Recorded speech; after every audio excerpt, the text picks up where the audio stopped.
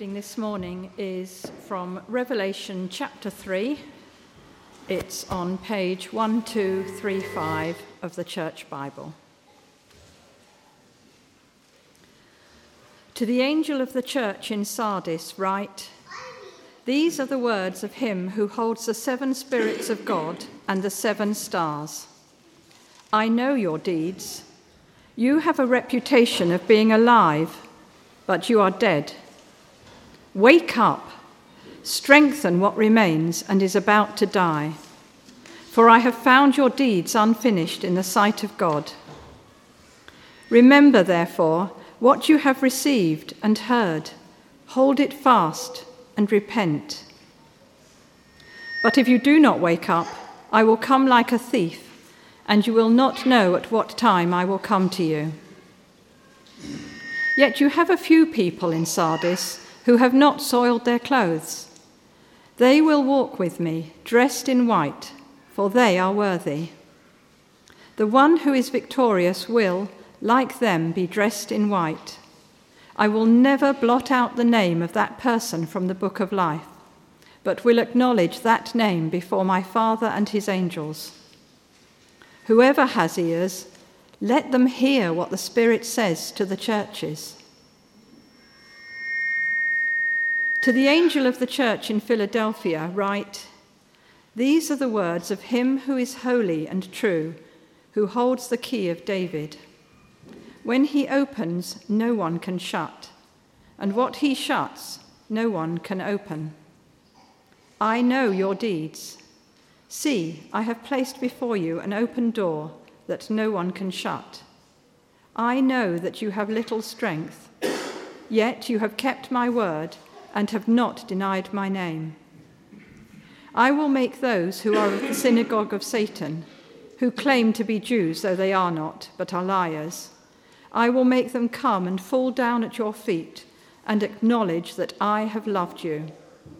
Since you have kept my command to endure patiently, I will also keep you from the hour of trial that is going to come on the whole world to test the inhabitants of the earth. I am coming soon. Hold on to what you have, so that no one will take your crown. The one who is victorious I will make a pillar in the temple of my God. Never again will they leave it. I will write on them the name of my God, and the name of the city of my God, the New Jerusalem, which is coming down out of heaven from my God. And I will also write on them my new name. Whoever has ears, let them hear what the Spirit says to the churches. To the angel of the church in Laodicea write, These are the words of the Amen, the faithful and true witness, the ruler of God's creation. I know your deeds, that you are neither cold nor hot.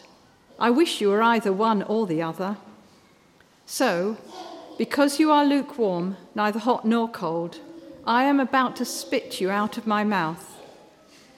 You say, I am rich, I have acquired wealth, and do not need a thing. But you do not realize that you are wretched, pitiful, poor, blind, and naked. I counsel you to buy from me gold refined in the fire, so that you can become rich, and white clothes to wear, so that you can cover your shameful nakedness, and salve to put on your eyes, so that you can see.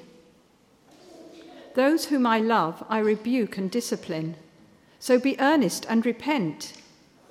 Here I am. I stand at the door and knock.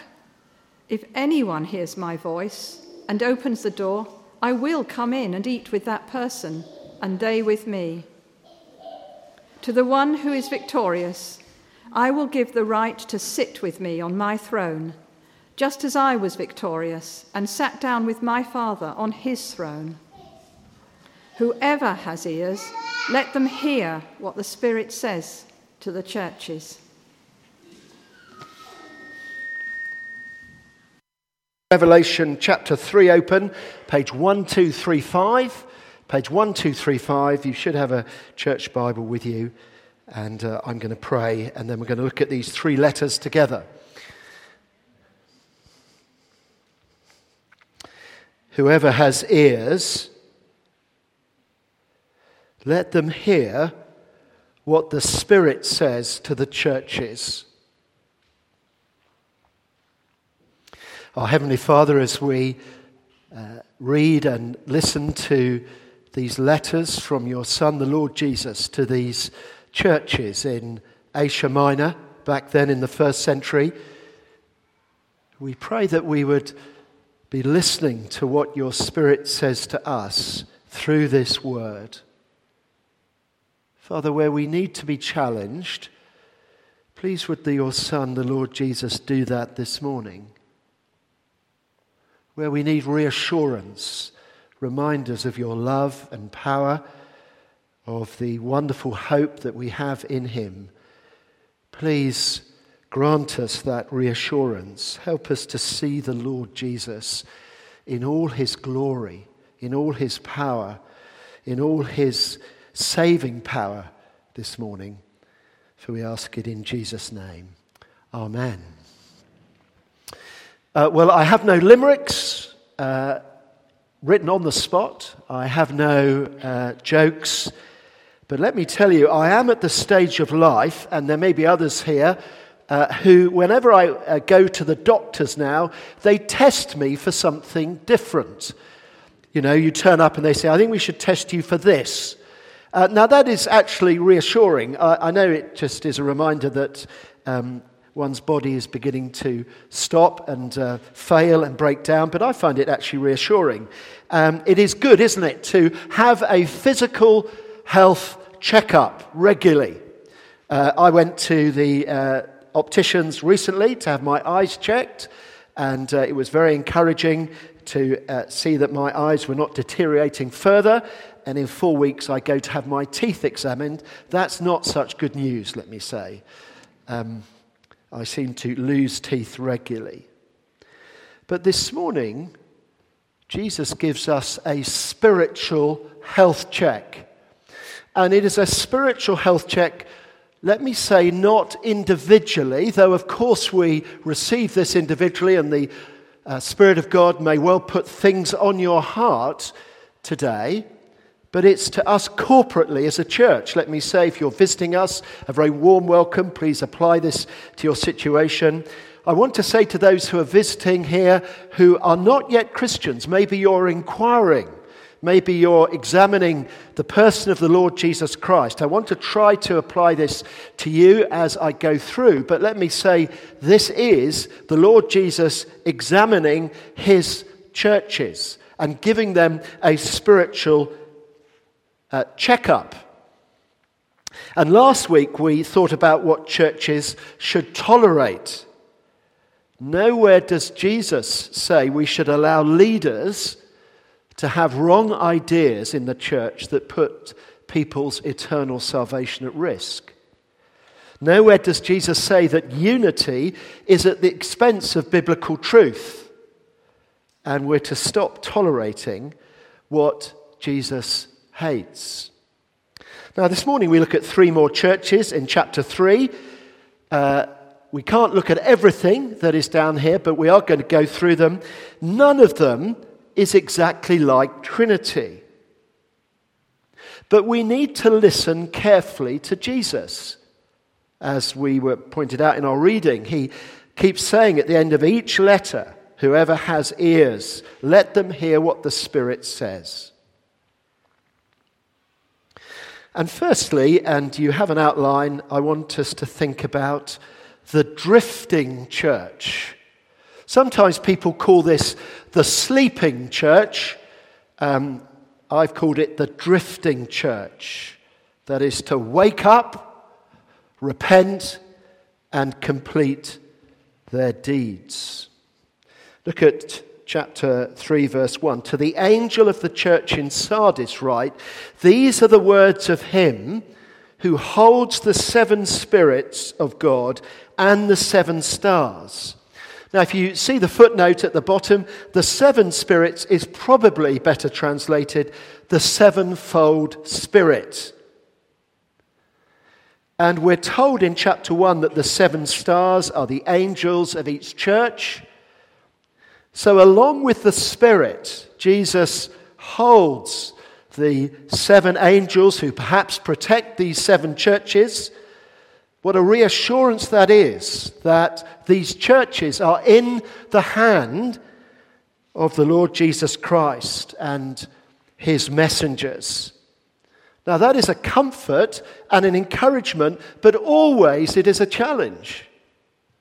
Are we expecting this morning, Trinity Church, to be challenged and to be comforted and to be encouraged? It's much easier to have the second, but maybe we need to hear the first. And you see, Jesus' diagnosis of the Sardis church is devastating. You see, outwardly this church looks good. It sounds good. Look what it says. I know your deeds. You have a reputation of being alive, but you're dead. Look at this. Wake up! Wake up! Strengthen what remains is about to die, for I found your deeds unfinished in the sight of my God. So Jesus says that their deeds are not complete. Maybe the outward appearance of Christian commitment was there. They looked good, but Jesus says they're spiritually dead or nearly dead, about to die. And yet, there is so much more that they need to do. I think of the Crescent here. We've been here 25 years. We were here for 15 years when the Crescent, before it was renovated, looked wonderful on the outside. But if you looked carefully through the windows, you could see the bare rooms. You could see the plaster coming off the walls. There was no life in the building at night. It was outwardly impressive, but actually it was an empty shell. And here is a church with a reputation, verse 1. Perhaps people said, if you're in the area, you must go to Trinity Sardis. I've heard it's a marvelous church. And maybe the people at Trinity Sardis said, I wonder what Jesus will say about us. They had a great reputation, but the reality was very different. Devastating diagnosis from Jesus, isn't it? You have a reputation of being alive, but you're dead. Now, what I want to do is go through is to apply this both nationally and locally. Let me apply this on a national front. How easy it is for some to say, we're the Church of England. We have churches in every village and town and city. We have bishops in the House of Lords. Our origins are the church of Bede and Augustine. We're the church of Cranmer, of Whitfield, of Simeon, of Shaftesbury, of Stott. So many famous Christian names. Our missionaries like Hannington and Martin took the gospel to the world. How easy to rest on privilege and reputation and to drift spiritually. Jesus says, yes, I know your deeds, I know your reputation, but today, faced with an indifferent and hostile nation, faced with false teaching and spiritual ignorance in the church, will you repent? Will you repent and complete your deeds? Look at verse 4. Yet you have a few people in Sardis who've not soiled their clothes. Will you keep your clothes unsoiled? Don't be polluted and corrupted by the world's values. Or think of us here at Trinity. Many people know what we stand for. Let me say, there is always an inevitable, it seems to me, adverse reaction to a church that preaches the gospel. We're told that. But there's also good things that people say about the ministries we have. There's nothing wrong with a good reputation. Much better, let me say, than to have a bad reputation.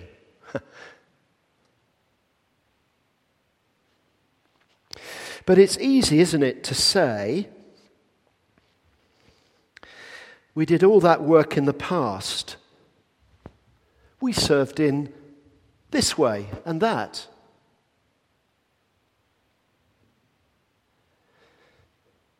But past deeds are gone.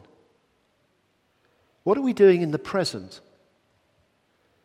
Are we faithful now in doing the deeds that Jesus wants? Or are we drifting with work unfinished, just resting on what we've done in the past? It's easy to say, isn't it? I was converted back then, I was really keen then, but this is a different stage of life now. I mean, I did all that back then, but now I can settle down, take it a bit easy. Do we want to know Jesus better this morning? More? Do you want to love God more this morning? So easy, isn't it, to rest on what we did in the past and so just drift spiritually. Will we finish the deeds that the Lord Jesus has for us now? Now, what's the remedy for drifting? Well, let's just look at it. 5 urgent commands. Verse 2, wake up, wake up. If you've settled for a casual and complacent approach to sin, and how easy that is to do that, just to say, oh, I'm just going to accept it now. Jesus says, wake up, wake up. Then he says, strengthen what remains and is about to die.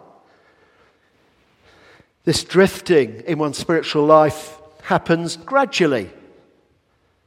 And Jesus says here, strengthen what remains of that inner life.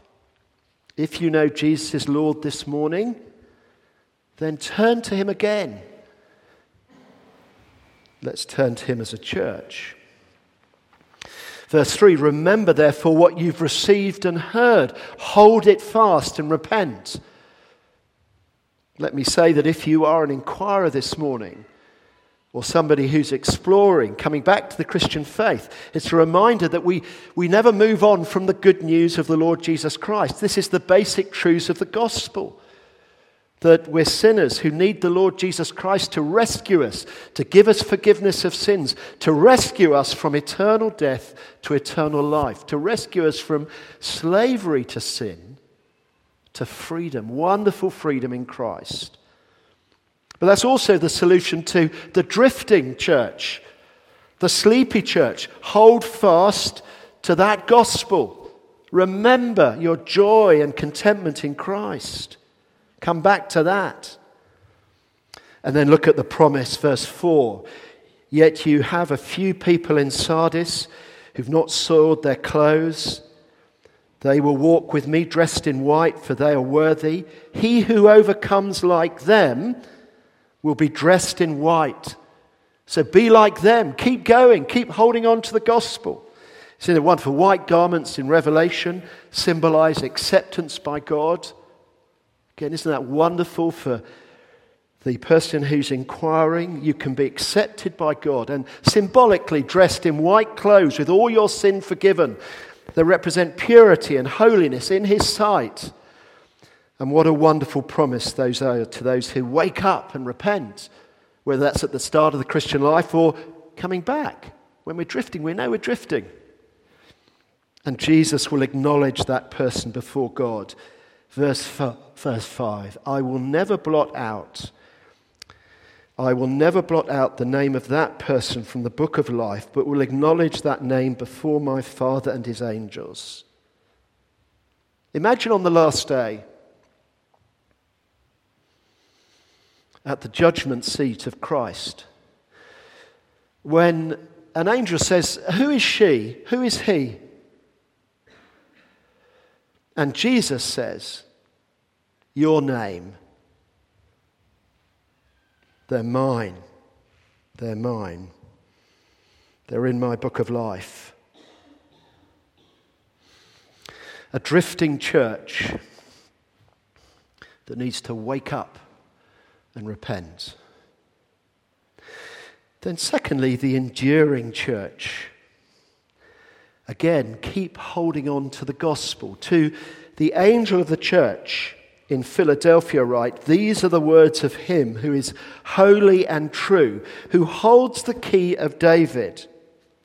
What he opens, no one can shut, and what he shuts, no one can open." Jesus holds the key of David. I think that means that Jesus is the one who admits people into God's house, into his church, into his kingdom. Again, what a wonderful invitation that is for the inquirer. That Jesus is the one who longs for you to be part of his kingdom, his house. He's the one with the keys to eternal life in his church. Verse 8, "I know your deeds. See, I've placed before you an open door that no one can shut. I know that you have little strength, yet you have kept my word and have not denied my name." So this church in Philadelphia, it I think was looked in the world's eyes a weak church. A church, it says, with little strength, verse 8. Probably weak in numbers, not powerful, not influential in the world's eyes. But against all the odds, this church had kept going. They'd been faithful to obeying the teaching of Jesus. They'd not denied his name. They'd endured. They'd persevered. And in Philadelphia, God has opened a door. I think that's an opportunity to keep getting the gospel out, making it known. And they'd done that in the face of great opposition, verse 9. "I will make those who are of the synagogue of Satan, who claim to be Jews, though they are not, but are liars. I will make them come and fall down at your feet and acknowledge that I have loved you." Can I say again that there's nothing here that is anti-Semitic? In the Roman Empire, the Jewish religion was legal. They had an exemption. You didn't have to worship the Roman emperor. Christianity grew out of the Jewish religion. It wanted the same freedom, but it wasn't given it. And Christianity was an illegal religion. And to follow Jesus meant great persecution, opposition, and possible death. And of course, in Acts of the Apostles, the greatest opposition to the church comes from the synagogue. For them back then, saying that the emperor was God, that was their pressure point. Would the church stand firm and confess that Jesus Christ is Lord, not Caesar? Now let me say that our pressure point is different. Let me apply this nationally to the Church of England. Will the church as a denomination hold to the historic biblical teaching and about marriage and sexuality? That's what's going to be decided over the next few months. Well, actually, it's going to go on for ages and ages. At the moment, we have an exemption. Under the equalities law of our country, it says that we can believe and teach what the church has always believed and taught. Now, we're not exempt from laws that protect people from hate speech or that protect people from coercive practices, and nor should we be. But the bishops want to change the orthodox teaching.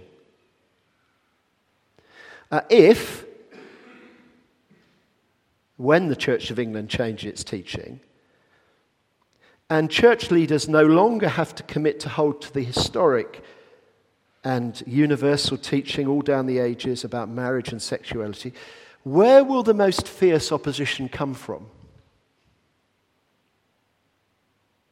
Who will campaign most vocally against those who hold to the historic biblical teaching? It'll come from religious people. That's actually already the case. I don't know if you know that in Oxford in the last few weeks there's been a publication which is for all students starting at the university about which churches are safe for LGBT people. And so some great churches are listed right at the bottom as unsafe. Let me pose you a situation. Imagine that we were interviewing for our children and youth worker role, and we asked that person what they will teach the young people in the church about marriage and sex. And then in their own life, will they hold to the historic and biblical position? And maybe a candidate complains that we've discriminated against them. At the moment, under the Equalities Law, we have protection. But if the bishops change the position, there will be enormous pressure to change the law. There already is. And the pressure and opposition will come from religious people. They will say, these people, these churches are not truly Christian.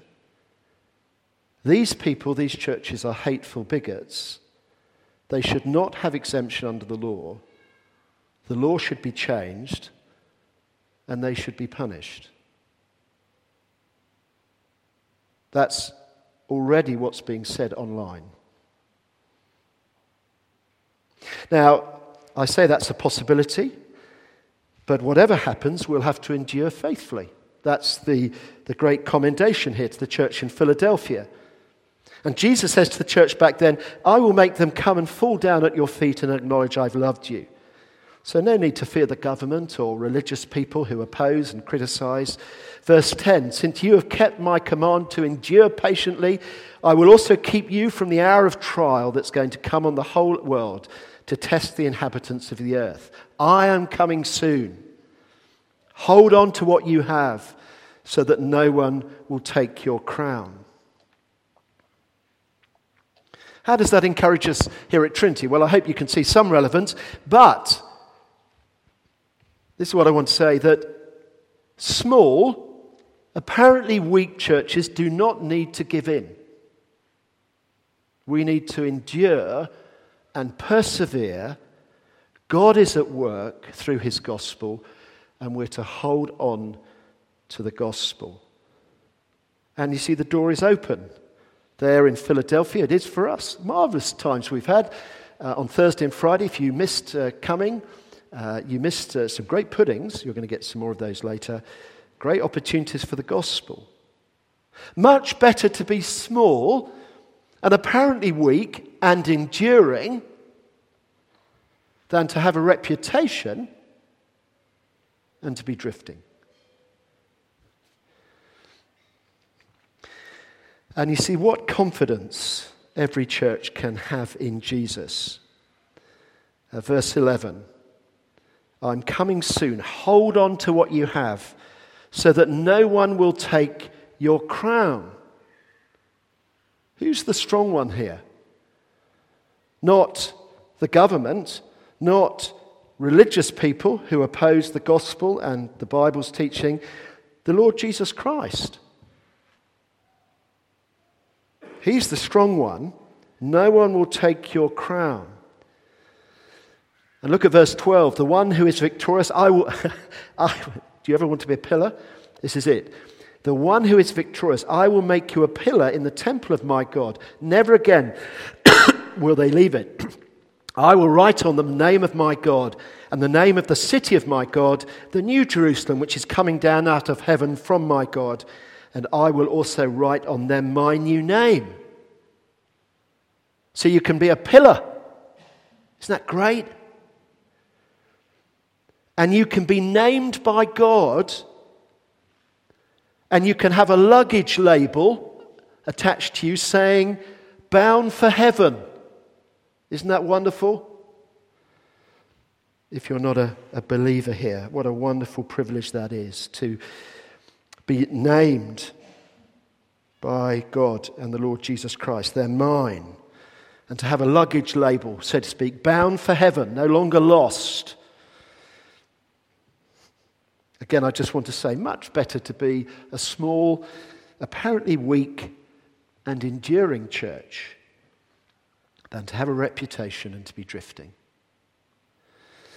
And then lastly, I put down the lukewarm, but actually it's worse than that. This is a useless church that needs to repent and renew fellowship with Jesus. Verse 14, these are the words of the Amen, the faithful and true witness, the ruler of God's creation. I know your deeds. I know your deeds. Sorry, let me just turn the page. That you are neither cold nor hot. I wish you were either one or the other. To be lukewarm means to be useless, and let me explain why. Up the road from Laodicea was a town with cold water springs. Down the road was another town with hot water springs. To have cold water was useful. I mean, who doesn't like cold water? It refreshes and revives. Hot water's useful. You can use it for cleaning, for lots of things. But Laodicea's spring water was tepid or lukewarm. Not warm enough to bathe in, not warm enough, not cold enough to revive, horrible to drink. And people would spit it out. It was useless. And Jesus' diagnosis is devastating, isn't it? Verse 16, so because you're lukewarm, useless, neither hot nor cold, I'm about to spit you out of my mouth. I'm about to do that. What are you going to do about it? Let me just look at the reaction of the church. You say, I'm rich. I've acquired wealth. I don't need a thing.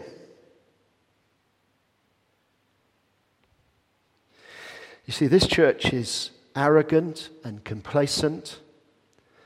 They claim to have money. They don't need others. But Jesus' assessment is devastating, isn't it? Look what he says. Verse 17, but you do not realize that you're wretched, pitiful, poor, blind, and naked.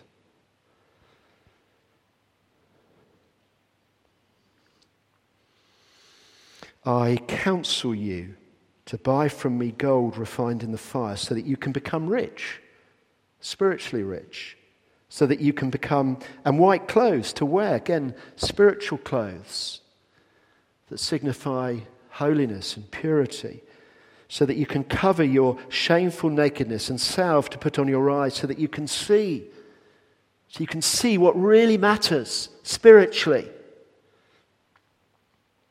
Again, let me apply this nationally. I think it's valid. How easy for the Church of England to rest on its resources. Church commissioners have vast amounts of money. Not all of it, let me say, is going to my pension. How easy to be complacent. How easy for Western churches to think that they know better than Jesus and his word, and to say we know better than those people down in Africa or in Asia or in South America. We don't need to learn from churches that are growing. We don't need a thing from you, actually, but all we do want you to is to walk together with us as we change the faith. No, they don't say that. But they say, do walk together. This is our expression of Christianity now. And Jesus says to Laodicea in verse 9, those whom I love, I rebuke and discipline.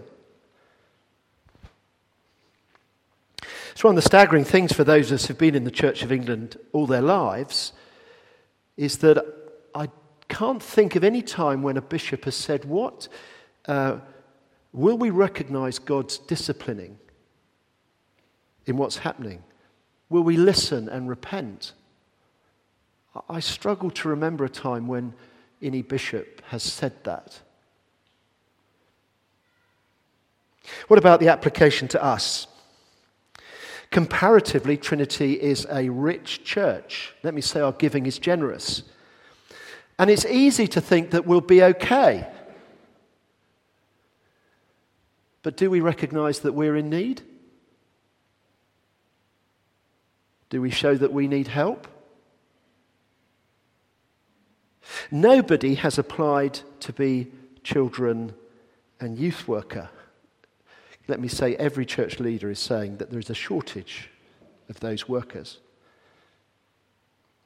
We can't find a part-time administrator. We're learning patience, aren't we? That's part of God's disciplining.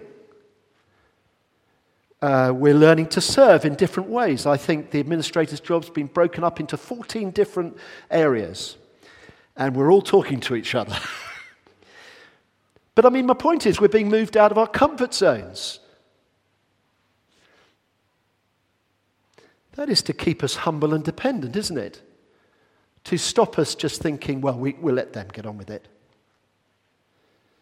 Praise God that so many are serving. Praise God. But let me ask us as a church this. Do we express our collective dependence on God in prayer? Do we collectively cry out to our Father in prayer?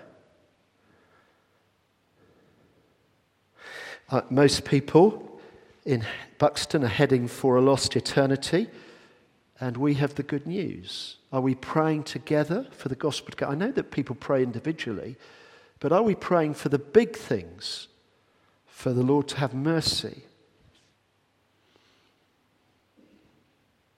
Let me ask this question.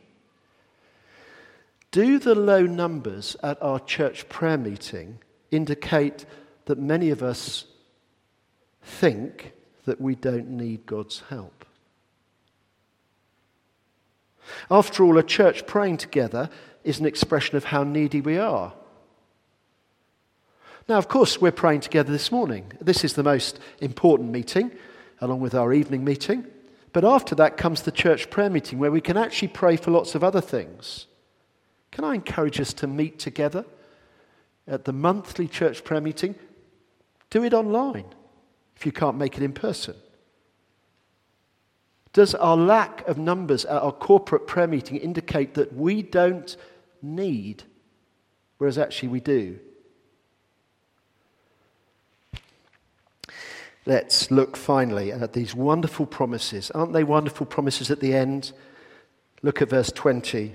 Here's the promise of renewed fellowship with those who turn back, who repent. A great verse that's been used by many people, has been used by God by many people at the start of the Christian life, but it's primarily for churches, Christians that are lukewarm. Here I am, I stand at the door and knock. If anyone hears my voice and opens the door, I will come in and eat with that person and they with me. What an invitation. What a promise. Jesus stands knocking. And the invitation is made to anyone who hears his voice. If we open the door, individually, corporately, Jesus will come in and eat with us. That's the greatest level of intimacy, isn't it? Symbolized by a fellowship meal, spiritual fellowship in our hearts and minds. This is spiritual companionship. The risen Jesus longing to be in our lives. This is spiritual power. The risen Jesus energizing us with his presence and his strength by his Spirit. I stand at the door and knock. If anyone hears my voice and opens the door, I will come in and eat with that person and they with me. Do you know you need to turn back to Jesus this morning to renew fellowship with him? And then a wonderful promise. Again, 21. To the one who is victorious, I will give the right to sit with me on my throne, just as I was victorious and sat down with my Father on his throne. He'll share his throne with us. Let's pray.